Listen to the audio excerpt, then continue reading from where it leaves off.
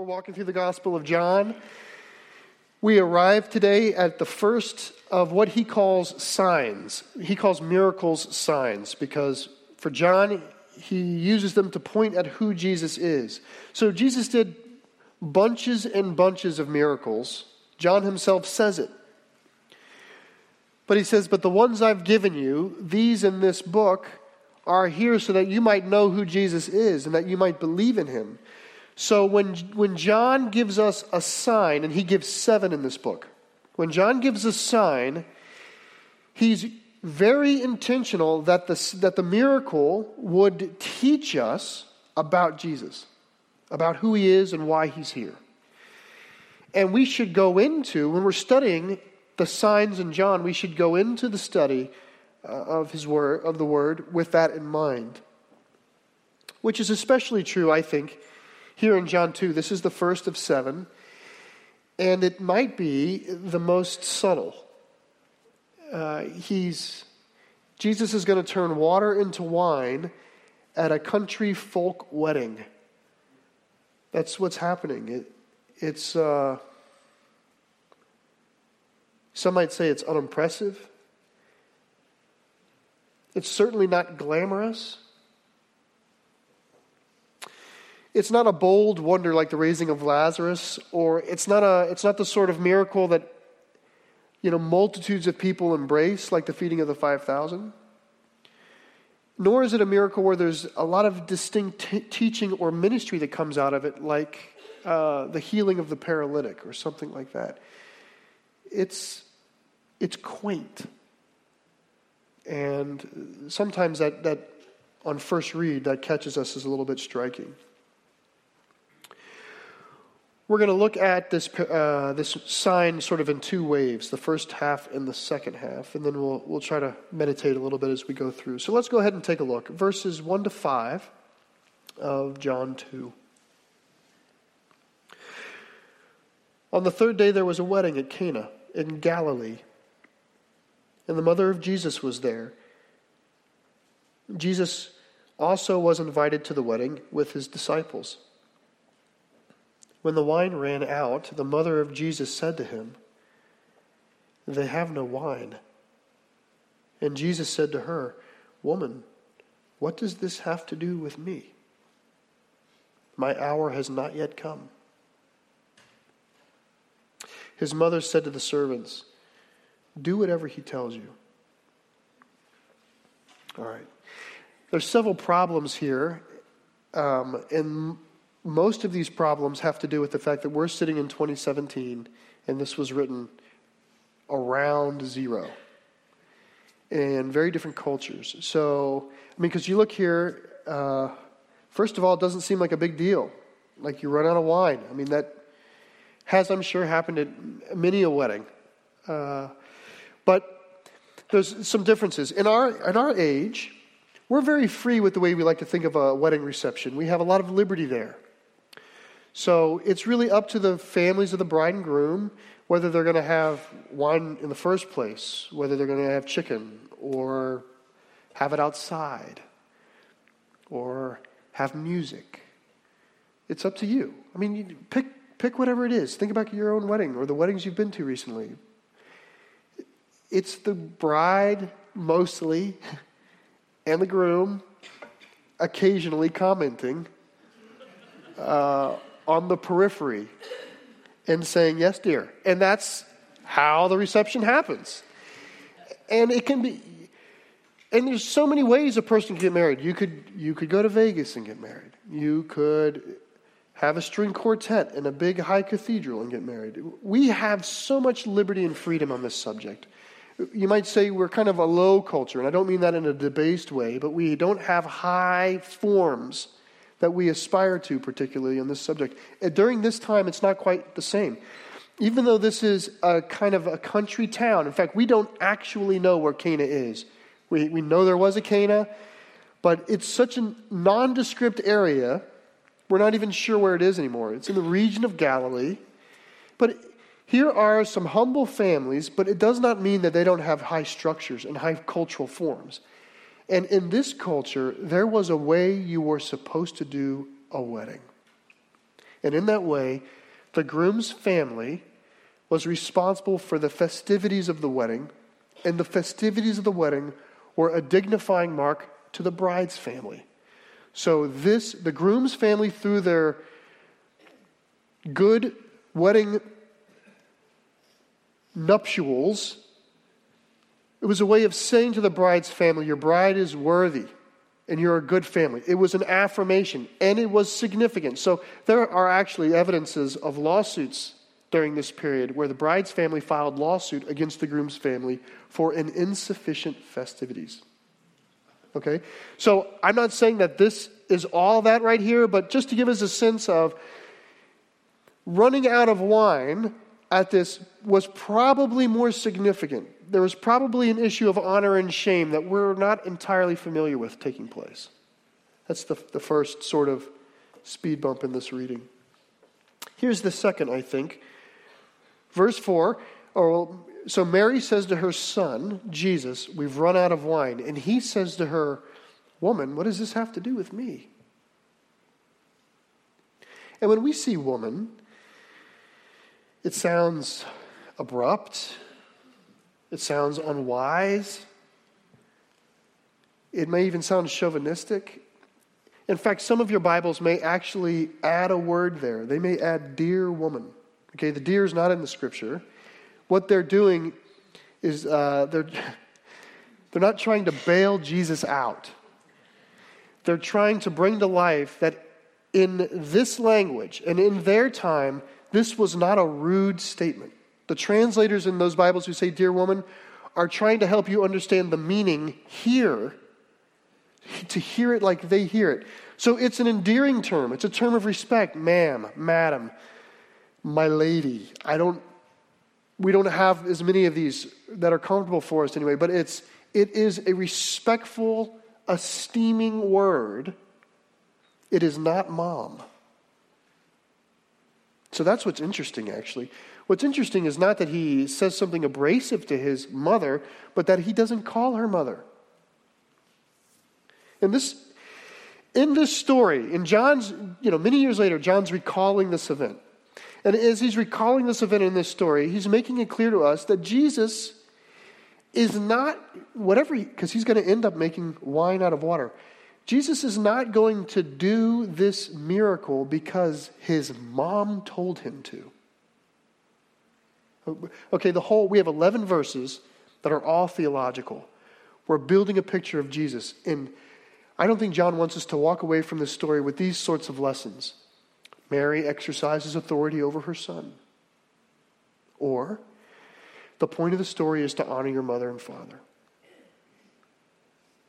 Jesus, in this story, is his own man. And that's what's taking place here, is he's saying to her, lady, in a nice way. It doesn't even sound nice to say lady. What? Madam? My lady? What does this have to do with me? I mean, that's more of the question. The real question is Jesus says, what does this have to do with me? This is not my hour. And yet she, in turn, responds undeterred by saying to the servants, do whatever he tells you to do. And she walks away knowing he's going to do it. The text, when we look at the text inclines us to think he's not going to do it. But she acts as though he is going to do it. And guess what? He does it. So what's sort of taking place here? I think there's some help in both of these phrases. First of all, when he says, what does this have to do with me? What he's saying is this is not my problem. I'm not to blame that you ran out of wine. I wasn't the one who drank it all. He didn't crash the wedding with him and the disciples. That's not what happened. He was a guest who was invited, and he's a guest. What does this have to do with me? Can you imagine being at a wedding reception, sitting way back at table 27, just enjoying, and somebody comes out of the kitchen and says to you, Wick, we've run out of chicken. And you're thinking, well, then I'll do the fish. No, I mean, can you make chicken? You would say, well, what does this have to do with me? Like, I'm a guest. See my name card? I'm a guest. Jesus' mother is somehow entwined in the festivities. And by the way, there's many, many theories from antiquity and from the tradition of the church as to whose wedding this is and what role is Mary playing. But you can imagine if this is a down-home country wedding in sort of a backwater town, that she's like the aunt who's helping out. Okay? She helped decorate the cake, all of those sorts of things. That's the sort of, that's just probably a safe place to see her is. It's not her direct family's wedding. She's either a close friend or a distant relative who's sort of the groom's family, wanting this to turn out well. And she knows Jesus. Okay, so in this, she seems to have a role, right? She's the one who turns to the servants and says, do whatever he asks you to do. She has that line of authority, that sense of responsibility. He's a guest. It's not his problem. And then he says, it's not my hour. In the Gospel of John, this conversation of hour, the hour of Jesus, is a continual theme. It shows up on more than a few times in the Gospel. And the hour refers to the purpose of Jesus, his purpose. He speaks of his hour as the reason for which he came. And that reason is the cross. So early in the Gospels, chapter 7, chapter 8, when people try to capture Jesus in those early chapters, it says, but it was not Jesus' hour, and he escaped. And he got away, for his hour had not come. Later on, when his crucifixion is becoming imminent, he begins to say, my hour is coming, or this is my hour. Here's one. I'll just read you one from John 12. And Jesus answered them, the hour has come for the Son of Man to be glorified. Truly, truly, we know from last week, I say to you, unless a grain of wheat falls into the earth and dies, it remains alone. But if it dies, it bears much fruit. He's speaking of his death. He does this in John 12 and John 13. In John 17, as he's ending his priestly prayer, he says, my hour has come, Lord. May I glorify you and me. This is not his hour. What he's saying to this woman is, what does this have to, this is not my problem, nor is this the reason for which I came. It's not my problem, and it's not my purpose.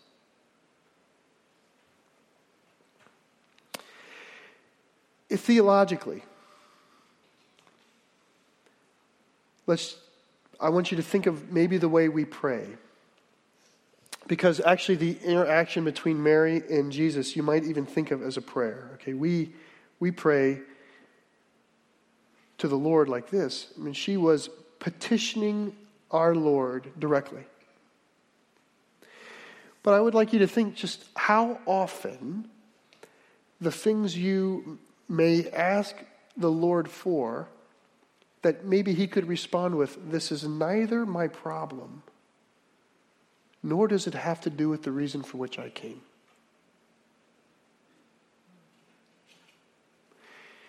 I want a better job.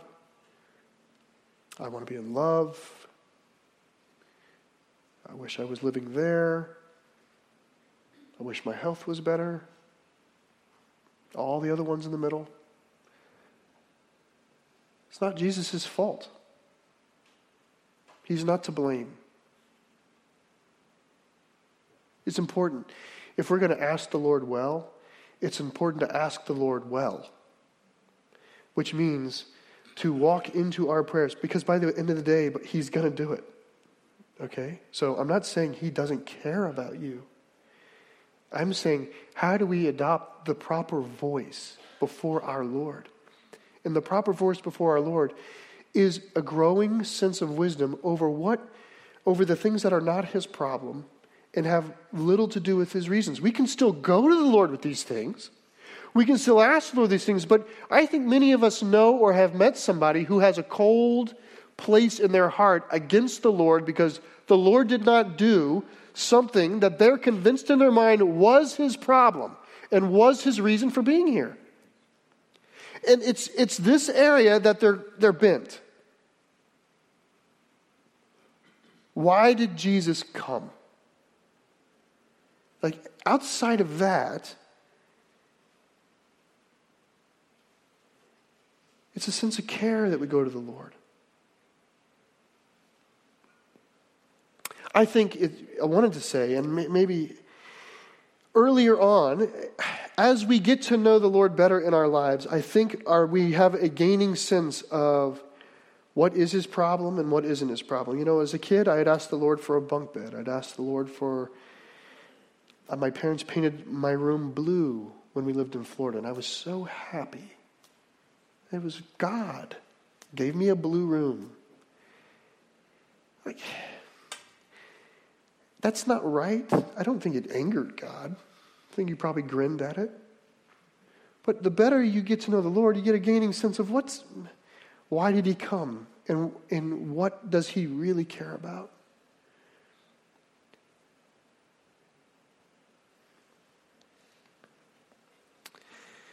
Going to the Lord with the right voice is really important.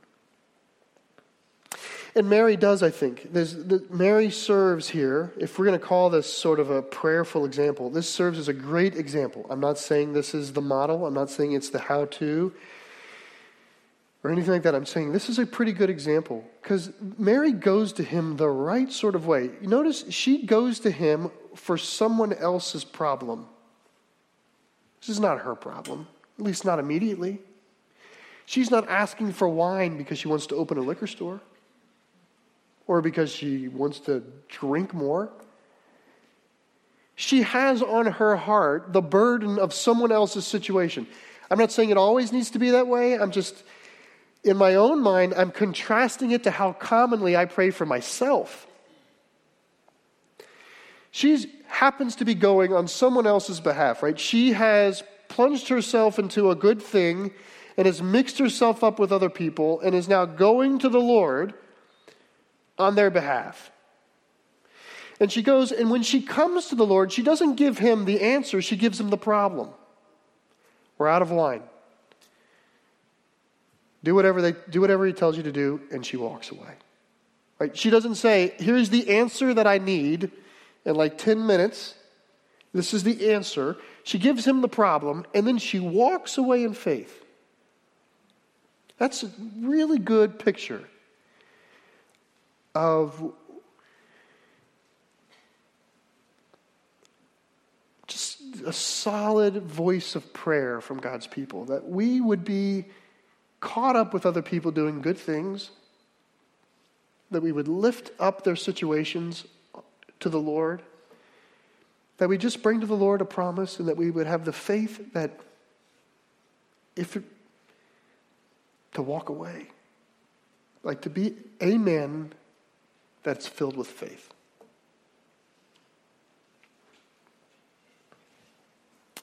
Well, that's what she does. And Jesus answers. Jesus does it.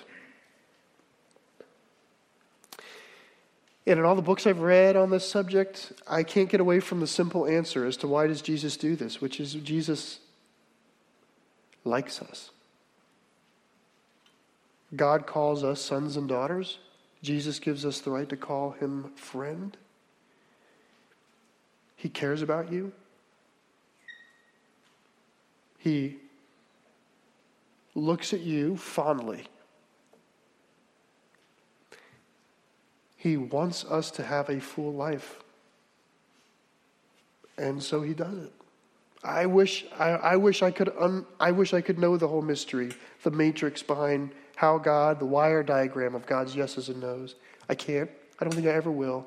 I'm simply stand back at the idea that he loves me. And so when I care about something, even if it's not his problem and it's not his reason, there's some part of him, just like you and me.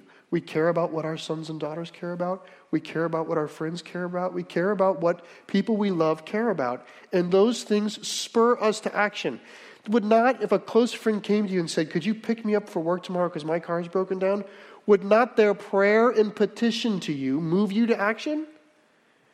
It's true it's not your problem, and it's certainly not why you're here. But it's an easy yes.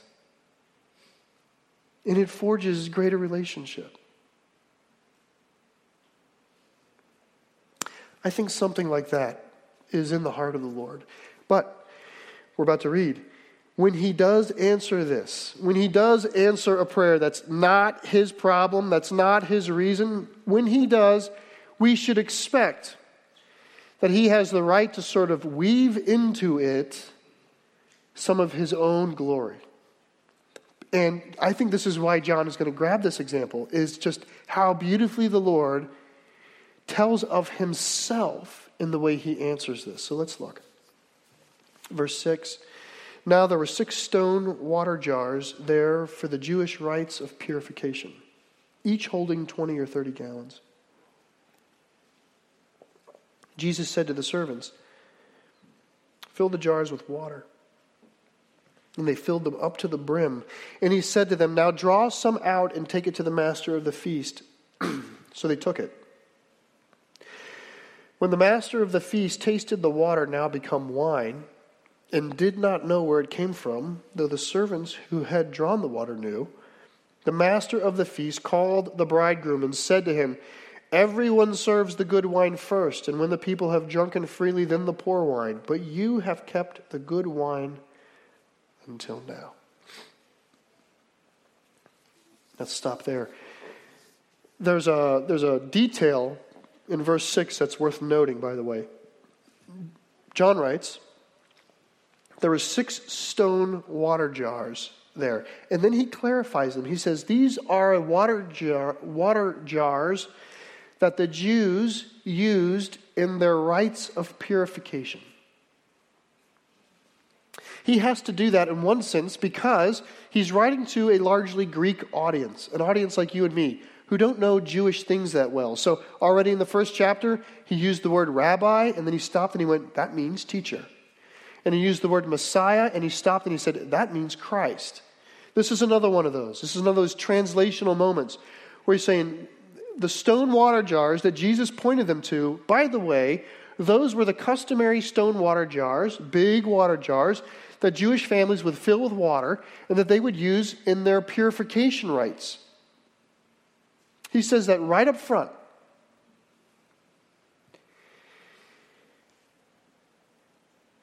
I think this is important. Because, think for a second, don't you think Jesus could have answered this prayer a different way? I've wondered, why didn't he say, bring me the empty pitchers that used to have the wine? Why not do that? Bring me the empty wine pitchers, or the wine keg, or the wine barrel, or the wine sack. I think there are something like an infinite number of other ways that Jesus could have satisfied this, but he chose to reach over and grab the most religious pot he could find. Where is the only pot around here that is connected to Judaism in a deep way? Go grab all those and bring them here. I mean, he could have done this any way. He's turning water into wine. He could have done it any way he wanted. And he does that. These large stone jars, by the way, and they were supposed to be stone and not pottery because of cleanliness, right? So these jars, there's actually rules about these jars. What they're supposed to do, what they're supposed to hold, what they're supposed to be made of. All these jars were part of the deep Jewish tradition, 1,000 years Jewish tradition of cleanliness. Judaism has a high view of clean and unclean. Read Leviticus. How I dress makes me clean or unclean. Who I talk to has an effect on that. What I eat has an effect on that. Where I walk and on what day I walk, what I do. My health, every day, every single day, I am asking questions. Am I clean or am I unclean? When I come in to eat, I have to wash my feet and wash my hands. In a high Orthodox Jewish home, how they wash their hands matters based upon what they're doing. Are their hands this way or are their hands this way? Does the water drip off their elbow or does the water make it to the wrist? High view of cleanliness. Every day. To come into this meal, they would have washed their feet and they would have washed their hands. They might have even washed their hands between courses of the meal. Meanwhile, at the temple of Yahweh, a priest every single day is sacrificing for them. Make us clean, Lord. Make us clean, Lord. Forgive us, Lord. Every day it has to happen. Every single day a priest has to wake up and shed blood. Every day, make us clean. Make us clean. Make us clean. I'm always dirty. In my mind, there's the thought, how am I dirty today? How do I need to be clean, right? The better the Jew, the more serious this question. The more serious the one who embraces the faith of Yahweh, the more they're continually asking questions about their cleanliness and their uncleanliness. And Jesus says, grab those pots. Bring them over here. And he takes something that for their whole history of faith has done nothing but clean the outside, right? Just washes the outside. And he changes it to something that goes inside, right? He changes it. He repurposes. He doesn't shatter them. He doesn't angrily knock them over. He takes this notion of cleanliness and he does this wonderful thing with it. Now it will fill them from the inside. And it will be the best thing they have. It will flow in them. Not just apparently clean them on the outside. This is the Lord's table. This is precisely what you're doing today. Do we not come to the table and fill ourselves, remind ourselves, right? Jesus said, unless someone eats of my flesh and drinks of my blood, he can have no part with me. We're reminding ourselves that Jesus Christ is our cleanliness. He is our salvation. He is our sacrifice. He is our forgiveness.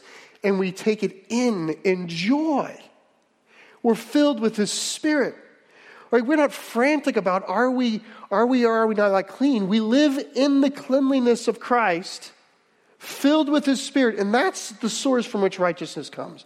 That's the source from which genuine good deeds come from, is from the comfort within the righteousness of God.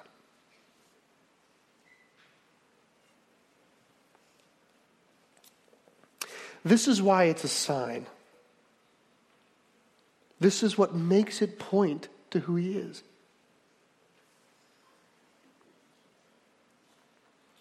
All right, one more verse. Verse 11. This, the first of His signs, Jesus did at Cana in Galilee and manifested His glory, and His disciples believed in Him. I think it's a strange concept that the disciples believed in Him. First of all, I thought they already believed in Him. That's what makes you a disciple. So that's my first sort of, well, that's a little weird. Secondly, they're going to say this, the book is going to say this again and again and again throughout John. Jesus is going to do something and the disciples believed in Him. And I'm thinking, well, didn't they just say that? And it's going to happen like 3 or 4 times. They're going to see people again believing in Him. And then you have to put that with the notion that at the end of this book, after they've believed in Him, and then believed in Him, and then believed in Him, they're going to deny Him, run away in total confusion about Him. And you're going to sit there and go, well, I thought they believed in Him.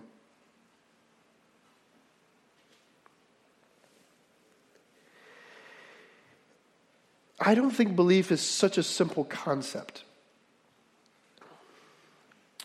I think belief is not a punctiliar thing, that once you either have it or you don't have it, and when you have it, you fully have it.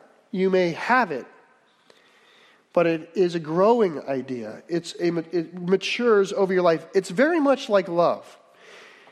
You fall in love, and then you learn to love.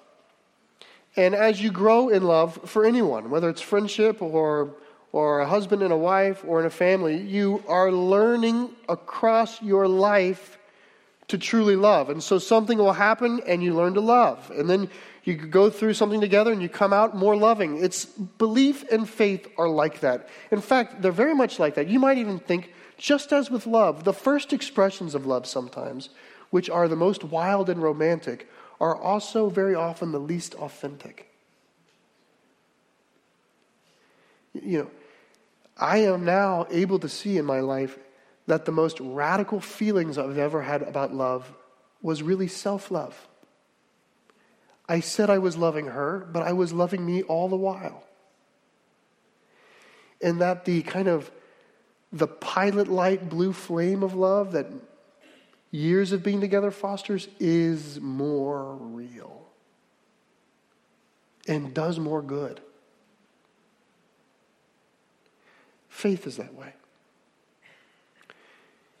At 8 years old, you can believe.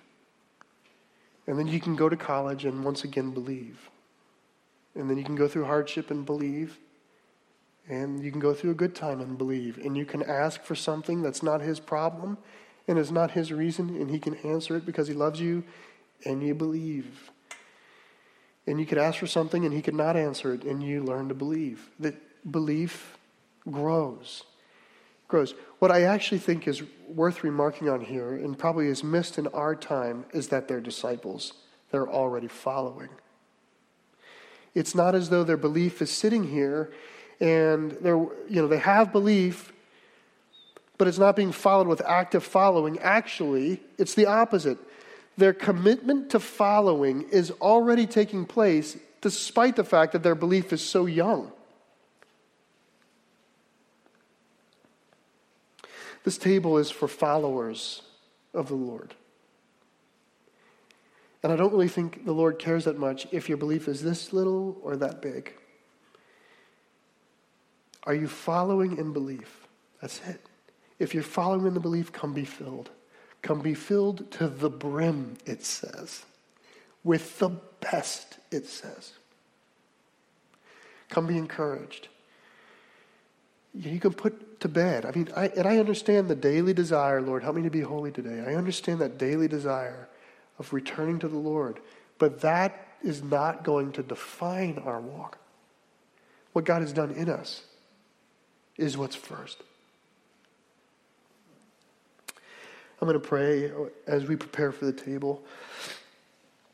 This table is for those who are in the faith.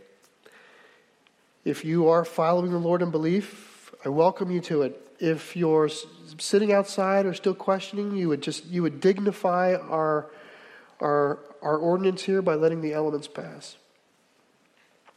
Let me pray, Lord. We come to you now, grateful that you have repurposed this covenant of old, this promise of old, which came from Abraham and worked through Moses and through the prophets, Lord. You have repurposed it. And we're rescued from the frantic work of being washed. Always washing, always cleaning, Lord. We are rescued from that now simply to receive what you offer, Lord. And so we pray this morning, we thank you, Lord, for the gift of your Son, for his death and resurrection. We thank you that he shared his body with us, that he shed his blood for us, and we take it today to remember that you fill us up on the inside. And that you baptize us not just with water that cleanses, but with a Holy Spirit that infills and that gives life. And I pray, Lord, that we would be an enduring people of life. That in our own lives lived, people would look at us and they would feel like we are filled to the brim with good things. That's our ask, Lord. And we take time now to remember what you've done. Amen.